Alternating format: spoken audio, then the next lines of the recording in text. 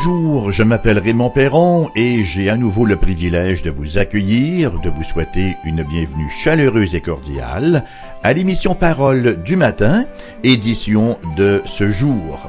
Alors nous poursuivons notre méditation, notre réflexion sur ce glorieux évangile, l'évangile selon Saint Jean, et nous en sommes encore à notre amorce, puisque nous sommes toujours au chapitre 1, et nous verrons ce matin les versets 9 et 10 de ce premier chapitre donc de l'évangile de Jean. Alors on espère que vous allez bien aujourd'hui, que vous êtes en forme, que vous êtes disposés, que vos cœurs sont assoiffés et affamés aussi pour recevoir la bonne parole de vie, la parole de révélation de notre Dieu. Donc, Jean chapitre 1, versets 9 et 10. Cette lumière, bien sûr, nous avons d'ores et déjà établi qu'il s'agit de Jésus-Christ à partir des versets précédents. Donc, cette lumière était la véritable lumière qui, en venant dans le monde, éclaire tout homme. Elle était dans le monde, et le monde a été fait par elle, et le monde ne l'a point connue. Donc, quel est le plus grand moment dans l'histoire du monde? Si on vous posait la question, quel est pour vous le plus grand moment, à votre avis, dans l'histoire du monde? La réponse traditionnelle pourrait être la découverte du feu ou l'invention de la roue, comme on dit souvent.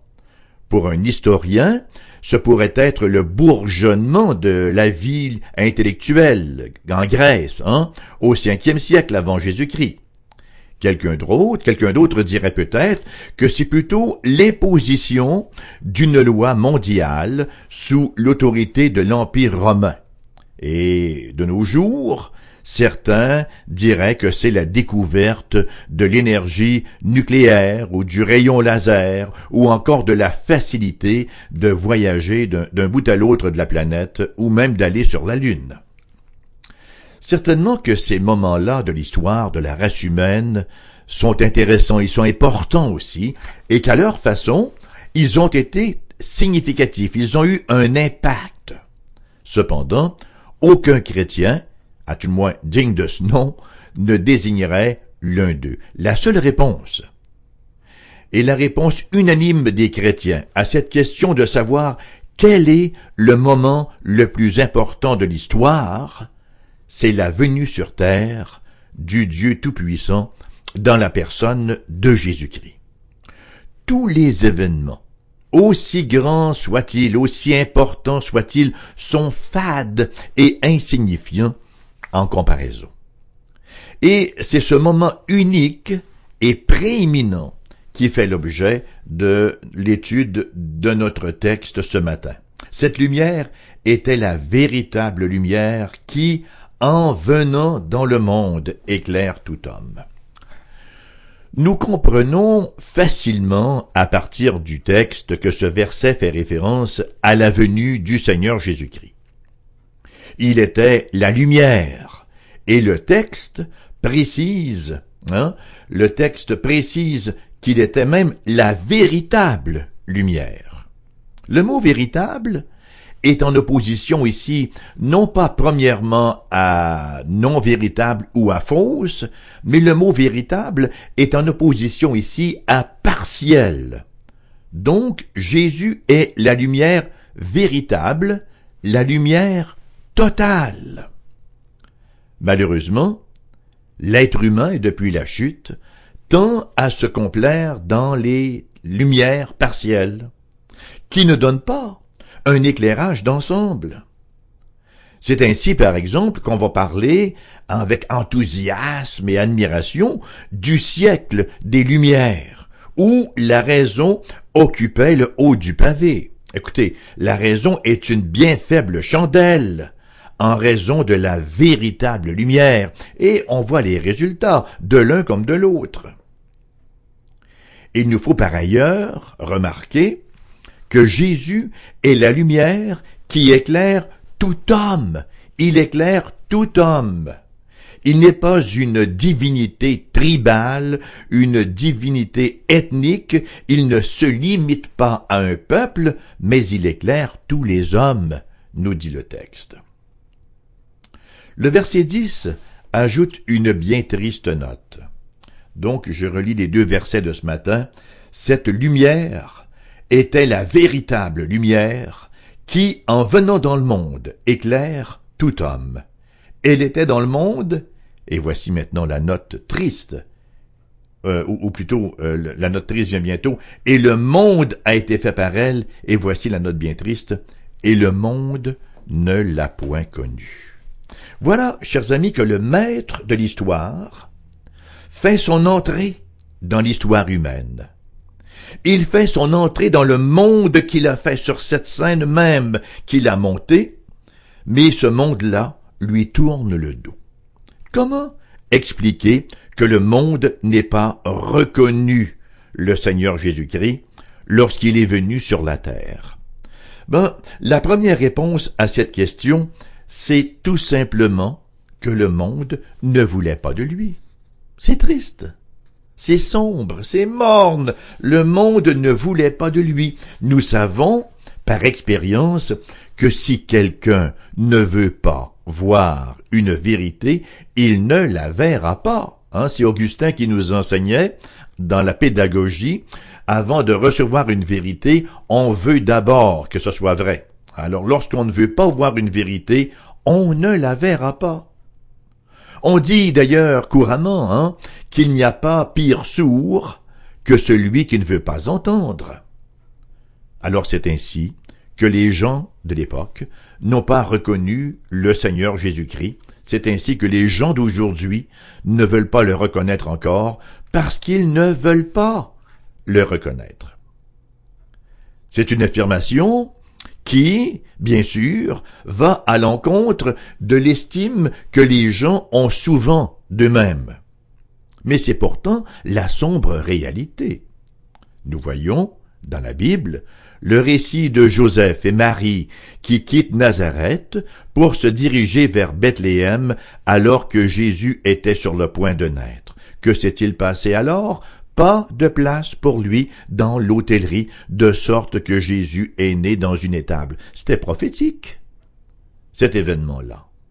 Plus tard, pas beaucoup plus tard, quelques mois plus tard, lorsque les mages d'Orient se présentent à Jérusalem, ils s'informent eu égard à la naissance du roi des Juifs. Et là, on assiste à la réaction d'Hérode et des gens de son entourage qui sont pratiquement en panique parce qu'ils ne voulaient pas de lui. Si bien qu'Hérode a fait tuer tous les bébés de Bethléem de 2 ans et moins parce qu'il sentait son trône menacé, et il en fut ainsi pour les leaders religieux tout au long du ministère terrestre du Christ, et il en est encore ainsi aujourd'hui. Pourquoi? Parce que lorsque le Christ se présente à nous dans l'Écriture ou dans l'Histoire, nous sentons le trône de notre vie menacé. Nous voulons demeurer king et queen de nos vies.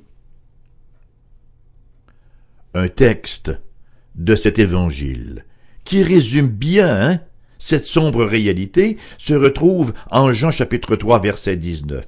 Et ce jugement, le jugement qui est à venir, le jugement qui est là déjà, c'est que la lumière étant venue dans le monde, les hommes ont préféré les ténèbres à la lumière parce que leurs œuvres étaient mauvaises. Jésus était la lumière du monde. Et lorsqu'il est venu dans le monde, qu'est-ce qu'il a fait? Qu'est-ce que ça fait la lumière? Ça met en lumière. Qu'est-ce qu'il a fait Jésus? Il a mis en lumière les ténèbres des hommes, et ces derniers l'ont détesté pour cela. Ils ne voulaient pas que leurs mauvaises œuvres, que leurs ténèbres, que leurs péchés soient mis en lumière. Ils l'ont détesté pour cela, et en conséquence, n'ont pas voulu reconnaître qu'il était le Fils de Dieu, le Seigneur de gloire lui-même. Il en est encore ainsi aujourd'hui. La corruption qui régnait avec acuité dans le monde au temps du Christ, lors de la première venue de Jésus, continue d'exister. Est-il utile de le mentionner?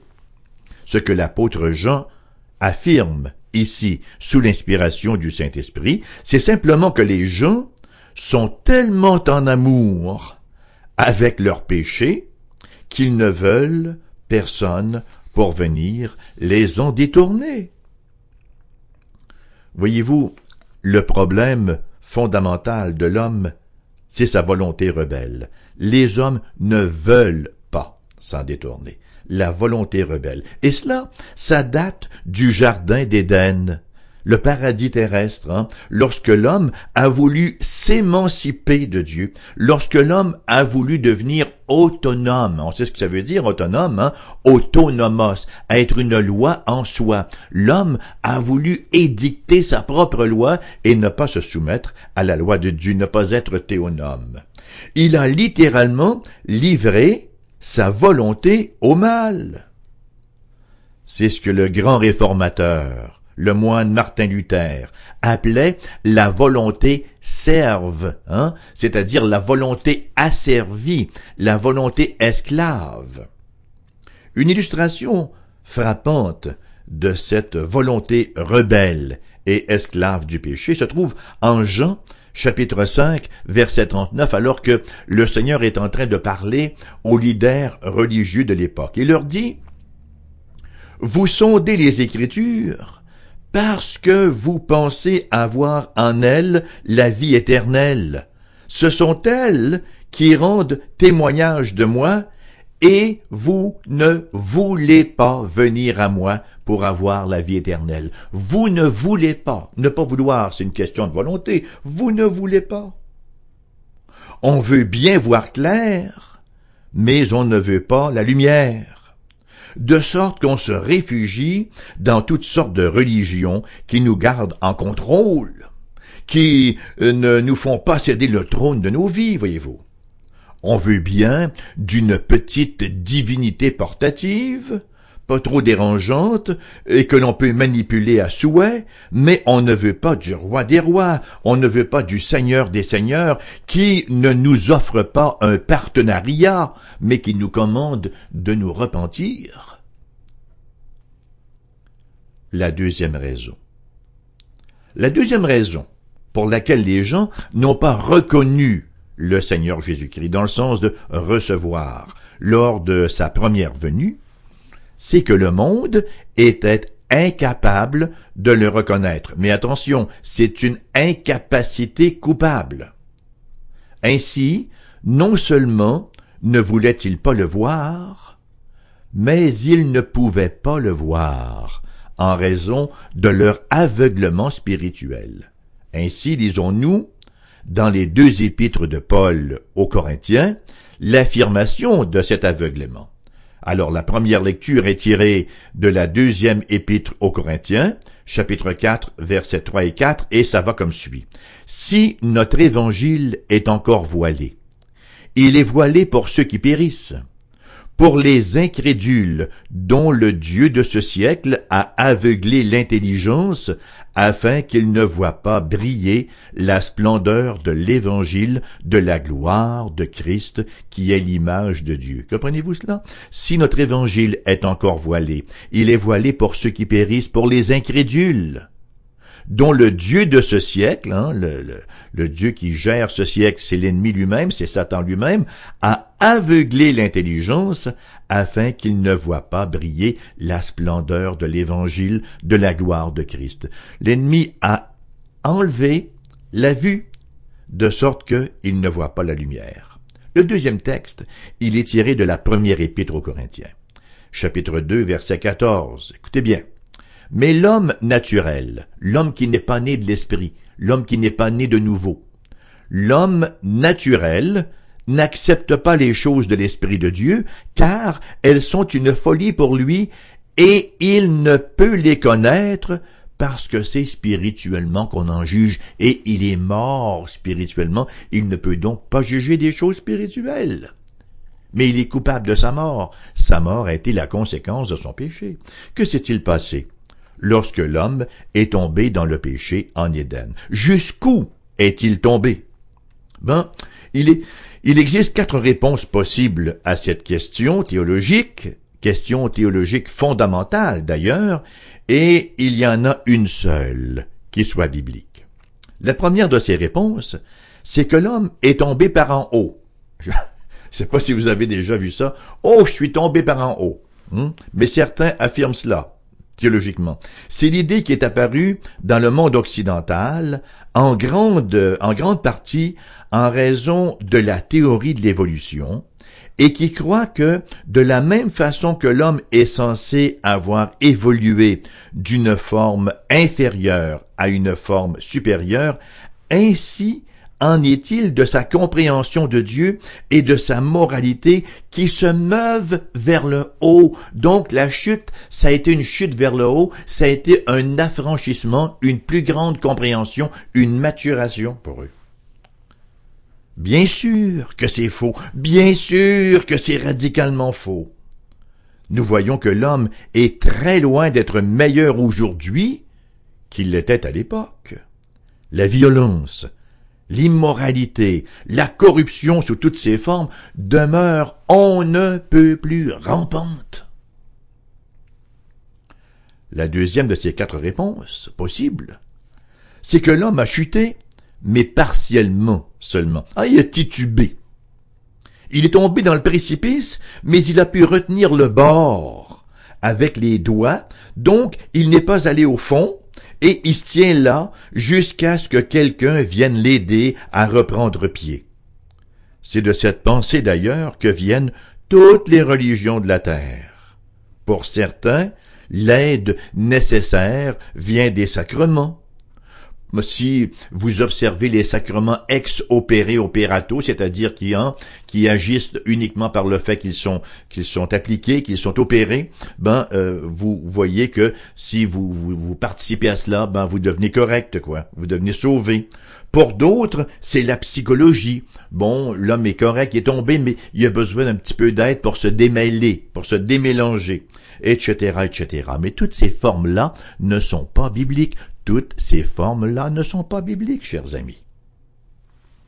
La troisième réponse possible, c'est que l'homme n'est pas mort spirituellement à la chute. Il est très mal en point, c'est vrai, mais il est à moitié mort. Quand vous êtes à moitié mort, vous êtes à moitié vivant, dirait l'autre.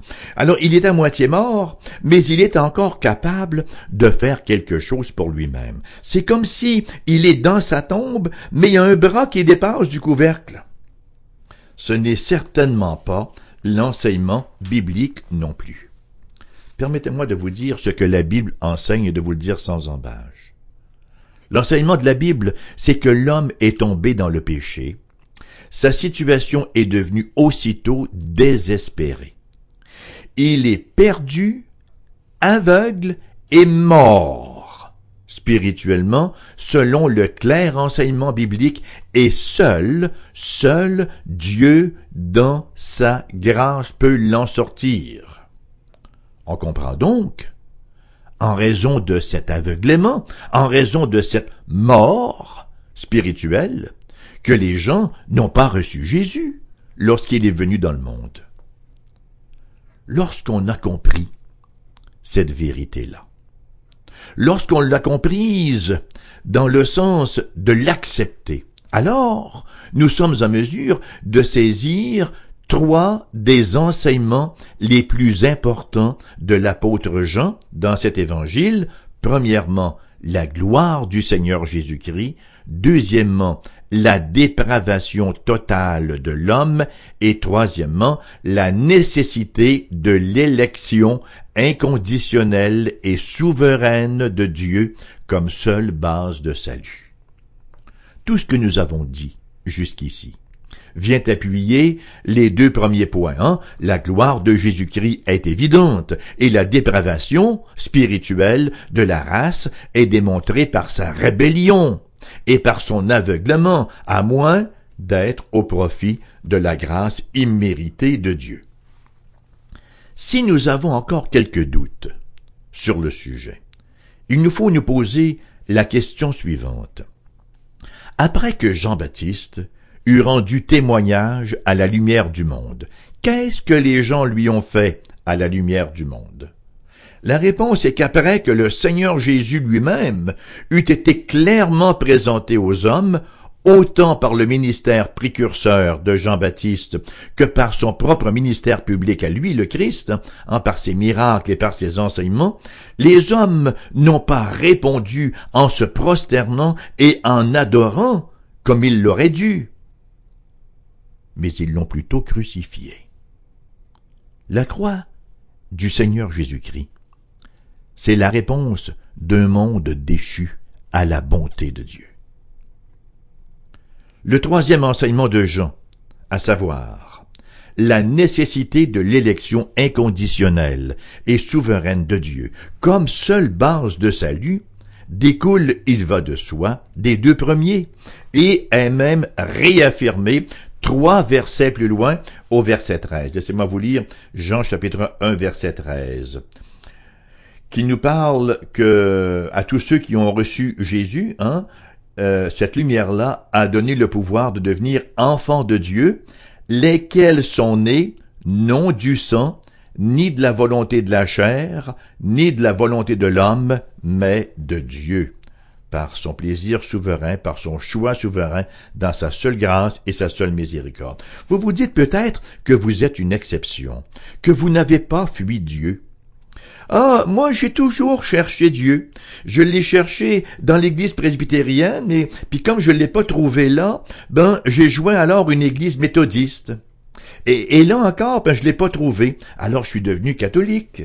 Et ça n'a pas marché non plus, de sorte que je suis devenu baptiste. Et je l'ai pas trouvé là encore, etc., etc.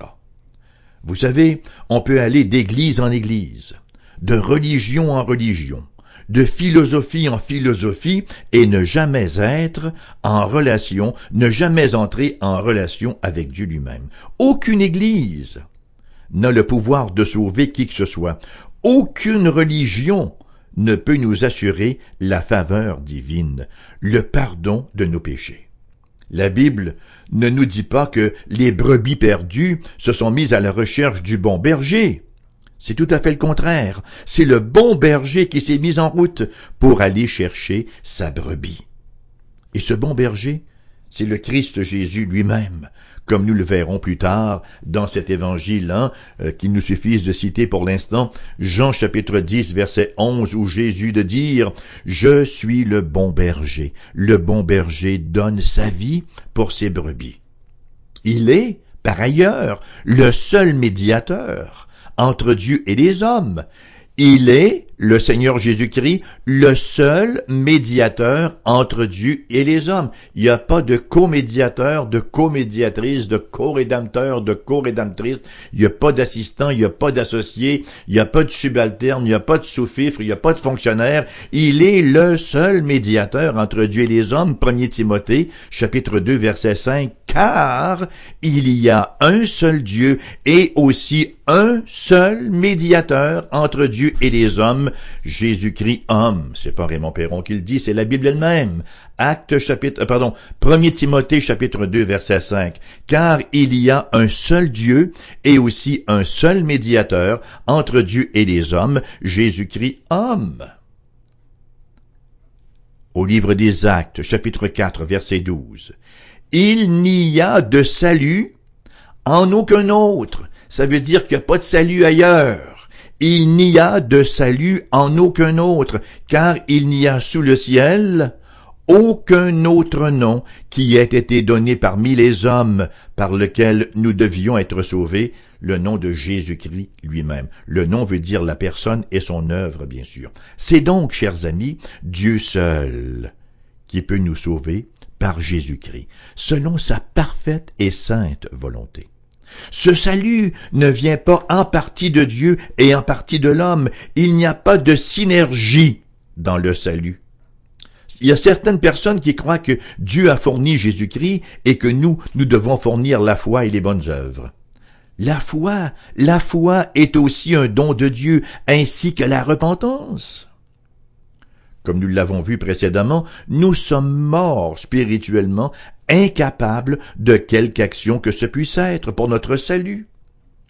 Lorsque nous recevons suffisamment de lumière pour comprendre cela, il n'y a qu'une réaction possible, se jeter dans les bras de la miséricorde divine. Chers amis, si vous avez un questionnement intérieur, si vous avez une remise en question intérieure, si vous êtes conscient de votre vide intérieur qu'aucune religion, de toute manière, ne peut combler. Ne cherchez nulle part ailleurs. Cessez votre recherche dans les choses du monde, aussi nobles, aussi religieuses puissent-elles être, mais venez au Christ Jésus, au Christ de l'Écriture. Plongez de tous vos yeux et de toute votre âme dans la lecture de l'Écriture sainte et demandez à Dieu de vous éclairer et de vous faire venir au Christ pour recevoir la promesse entièrement gratuite du salut en Jésus-Christ, un salut que Dieu a voulu préparer avant la fondation du monde pour les siens. Eh bien, écoutez, c'est sur cette note quasi euphorique, que se termine l'émission de ce matin, mais si vous l'avez manquée ou si vous désirez la réécouter, elle vous revient en rediffusion à 14h cet après-midi. Nous voulons également vous laisser les façons d'entrer en contact avec nous. Peut-être que vous avez des questions, peut-être que vous avez des commentaires, peut-être que vous aimeriez même qu'on se rencontre, qu'on sirote un café et qu'on parle un peu de ces questions-là, sans obligation de votre part. Vous pouvez nous contacter de 3 façons différentes. Vous pouvez dans un premier temps nous écrire. Notre adresse postale est la suivante: AERBQ, casier postal 40088, Québec, QC, G1H, 2S comme dans Simon, 5. G comme dans Gaston, 1H, 2S comme dans Simon, 5. Nous avons aussi une adresse courriel que vous trouverez sur notre site Internet. Alors, notre site web, comme on dit, il est au cfoi-fm.com. cfoi-fm.com. Et là, vous vous retrouvez sur le site de l'Association d'Églises réformées baptistes du Québec. Nous ne sommes pas une secte, nous ne gardons pas les gens prisonniers. Non, nous sommes un regroupement d'églises chrétiennes dans la pure tradition évangélique. Et vous allez vous cliquez sur l'onglet, certains préféreront le lien radiodiffusion, et là vous verrez mon nom, Raymond Perron, et mon adresse courriel suit. Vous pouvez également nous laisser un message sur notre boîte vocale. Notre numéro de téléphone est le suivant: 418-688-0506, 418-688-0506, et si vous voulez qu'on vous rappelle, laissez-nous vos coordonnées. C'est ainsi que ça se termine. Je vous souhaite une magnifique journée, chers amis, une journée que je vous souhaite de vivre dans la lumière. À bientôt, que Dieu vous garde.